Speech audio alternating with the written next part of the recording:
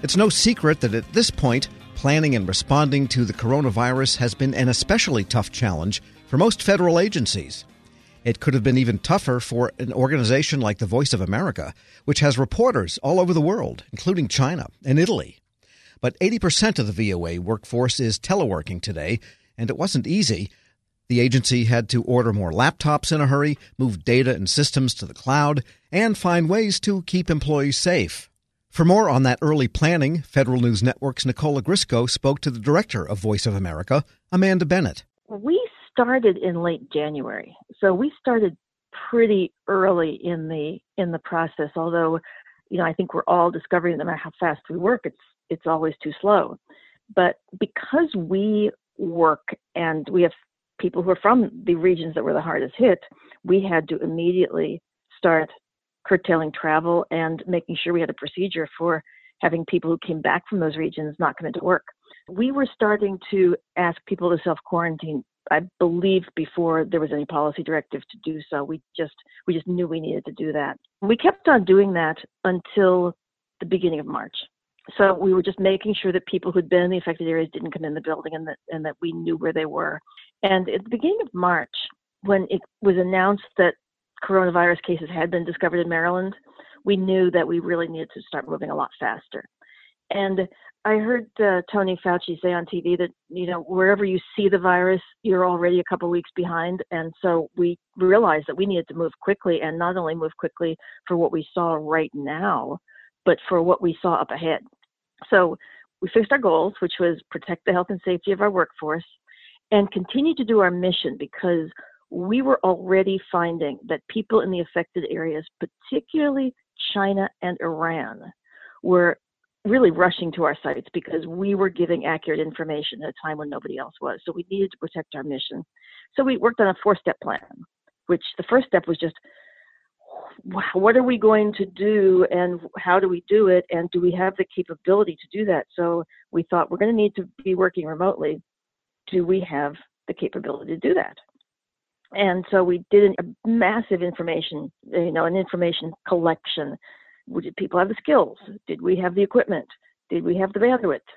Did we have the communication channels? Did we have a workflow? And the answer to almost all those cases was sorta. And so we had to identify the gaps and start moving.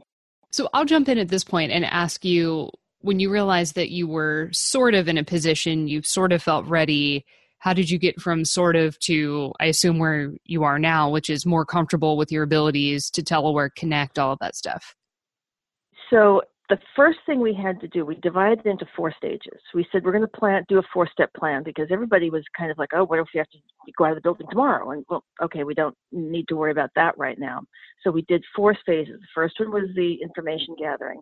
The second one is when we started to reduce our staff, and we wanted to do that as quickly as possible. We wanted to be in position to be working as quickly as possible. And then the third one is where we are right now, which is really very, very limited access to the building. And the fourth was a complete shutdown of the building. The reason this is important is that we do about 1,000 hours of broadcast every week in 47 languages to over 60 countries. And as you probably know, radio and television is very, very site-specific right now. We use studios, we use hardwired equipment. So we really had to figure out what we needed to do to move all of that outside the building. And so we took inventory of what it was going to take. And then as a backup, what we did, we figured that even if we couldn't do that very quickly, all our digital operations could move quickly. So we did a dry run. We did a test day where we asked all the digital folks to do all of their work outside the building. So that was on March 11th. So we were, trying to get ahead of everything. And so we did that. And we discovered that we could do it, but that we needed more laptops. We needed more bandwidth to get in and out of the building. We needed to move some of our stuff to the cloud quickly. And as we moved on, we started realizing that people needed to also have a different workflow, and we had to teach people a different workflow and get everybody on the same page so that they could get away from the, going over and talking to somebody to how are we going to communicate. And so how did you quickly acquire more laptops, more bandwidth? that kind of thing? Or are you still in the process of doing that? Well, I just got a message today that some of the laptops have come in. And, one of the great things about here is we have an unbelievably skilled and knowledgeable kind of infrastructure. So under normal circumstances, there's a lot of, what I would call bureaucratic things that need to be taken care of that can slow the process down. And we took advantage of looking at deeply into what abilities do we have to short circuit those? Because we hadn't really looked closely at that. How can we move more quickly legally, keeping well in line with the guidelines, but making sure we do things quickly? And so we found lots of ways to order and pay for laptops. We found lots of ways. Normally the process of putting people out on telework requires a couple of steps in filling out forms and changing job descriptions. We just we figured out the best way we could do that, still consistent with government guidelines, and so we could put people out on telework quickly. Those are all the things that we had to look at. And in the bandwidth, we had to work closely with all our other divisions. We had to go into our technical folks, our IT folks, and our broadcast folks and say, here's the problem we have. Help us solve it. And they stepped up to the plate. And about how many people are in your workforce are currently teleworking? We think right now it's upwards of 80%.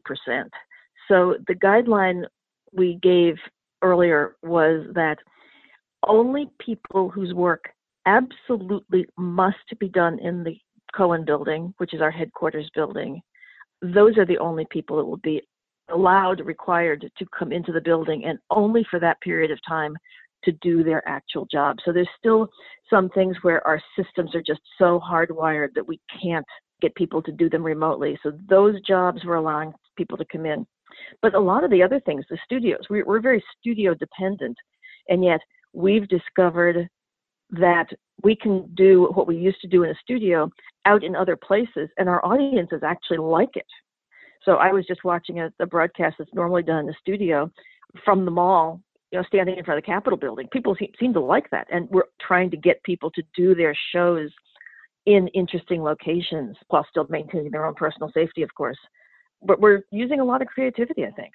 So I wanted to ask you, I think you all have learned that you might have an employee case or suspect you have an employee case of coronavirus. Can you tell me a little bit more about that? And if so, if that's prompted you to move on to, I guess, that fourth phase of your plan where you're having everyone move out of the building? We put out a statement this morning that we do have our first confirmed case. And this shows another advantage of moving quickly, because as soon as this employee went home ill, which was on March 11th, I believe, we took immediate steps. Everyone that this person had come in contact with was required to leave the building, and to go on to telework if they had a job that could be teleworked, to go on administrative leave if they didn't. And so everyone that we knew had contact was removed from the building, and we monitored them at home. They're all fine as far as we know right now. And then we brought in an industrial cleaning team to clean and disinfect every area where this employee was known to have touched or interacted with. So we had already done the things that we needed to do even before the test came in positive.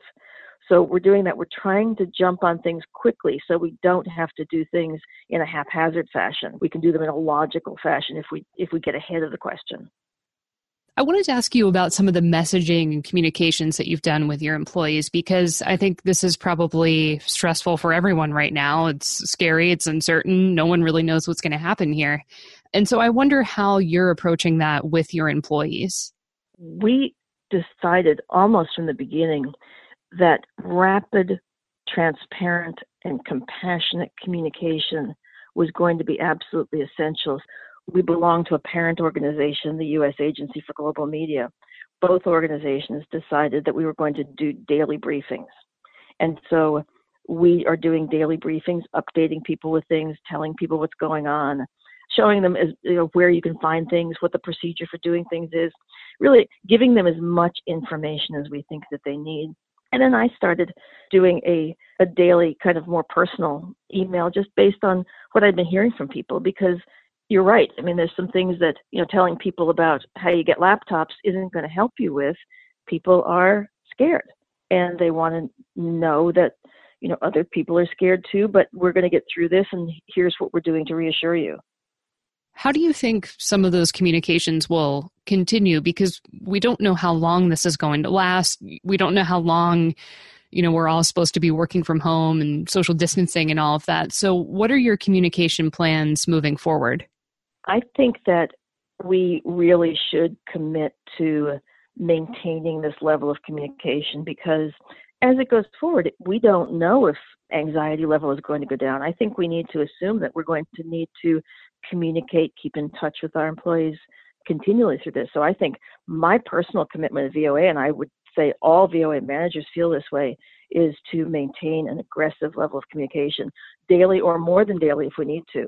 For example, as soon as we discovered that the employee had tested positive, we, within an hour, had a pretty detailed message out to the staff. We had pledged to them that they would know information as soon as we knew it, or as close as possible to that. And we really scrambled to try and keep that promise. I think I've heard that you have also hosted maybe some virtual town halls or town hall-like events for employees. Can you go into that a little bit as well? We figured really early on, we didn't want to bring people together in a group. Our normal town halls are done in a very crowded room with lots of people packed in together. So instead, we set up a virtual town hall, which we had never done before. And that required, of course, again, the really rapid cooperation of everybody involved in the logical side. And we brought in everybody that we thought would need to answer questions and talked to them about what we knew so far, showed them the people that were going to be answering questions, told them how to get their questions answered, and again, just began the process of saying to them, we're going to communicate with you aggressively at all times. And have you received any feedback from employees about how the messaging, the teleworking, all of this, how it's all gone for them? Obviously, for a lot of people, it's a brand new thing, and being separated from their workforce and people, we have to remember that a lot of these people are home. And so these kinds of messages, I think, are really good for people. And I've been receiving feedback that it's really making a difference to people, because they don't have to go on a gossip circuit to figure out, did you hear this? Did you hear that? Did you hear this? They, I think, are starting to feel comfortable that when something happens, we'll tell them right away. I think that this really, rapid communication has been a very effective thing. And I think it's something we owe our workforce. Amanda, is there anything else about how you all are approaching this that you think you should mention? Anything that we're leaving out here? We are really amazed to see the silver lining. And one of those is probably in the space of under a week, we have moved our operations from the previous tethered way of operating that really dates back to the 1950s into the new world of cloud communication and cloud storage and a more technological sophistication. So we moved both our systems and our employee skill sets in a matter of days. So we now have people can do things that they couldn't do a couple of days ago. That's one thing. The other thing is, we have an organization that has 47 different newsrooms, and they work in 47 different languages. So as you might imagine, the tendency is for people to silo into their own areas. The amount of cooperation and communication I've seen just spontaneously erupt around the building. We have people, from the Russian service going around and training people in Asian languages how to do various things. So anybody who has a skill set that they know very well is spontaneously volunteering to go around to train people. That's amazing. And the other thing that I've seen is there has been a spontaneous eruption of leadership. So it's clear that there are amazing leaders throughout the entire organization that we hadn't been recognizing. And now we can see them because they're rising up and on their own deciding what training can be done, deciding on how they might more creatively do their shows. So we've had a big technological change. We've had a big surge of leadership, huge surge in cooperation. We're really sitting down and trying to capture all this because we'd like to maintain the gains we've made when we get back to normal, whenever that is. Voice of America director Amanda Bennett speaking with Federal News Network's Nicola Grisco. Check out Nicole's story at federalnewsnetwork.com. This episode is brought to you by Zelle. Whenever you're sending money through an app or online, it's important to do it safely. Here are a few helpful tips. First, always make sure you know and trust the person you are sending money to. Second, confirm you have entered their contact details correctly. And finally, if you don't trust the person or your recipient is rushing you to send money right away, think twice before sending money through an app or online. Grab a 30-day free trial of Live by Live Plus, and you'll get unlimited skips, commercial-free music, and all of the podcasts and live streaming events you can handle. Visit livexlive.com/podcast1 to learn more and start your free trial.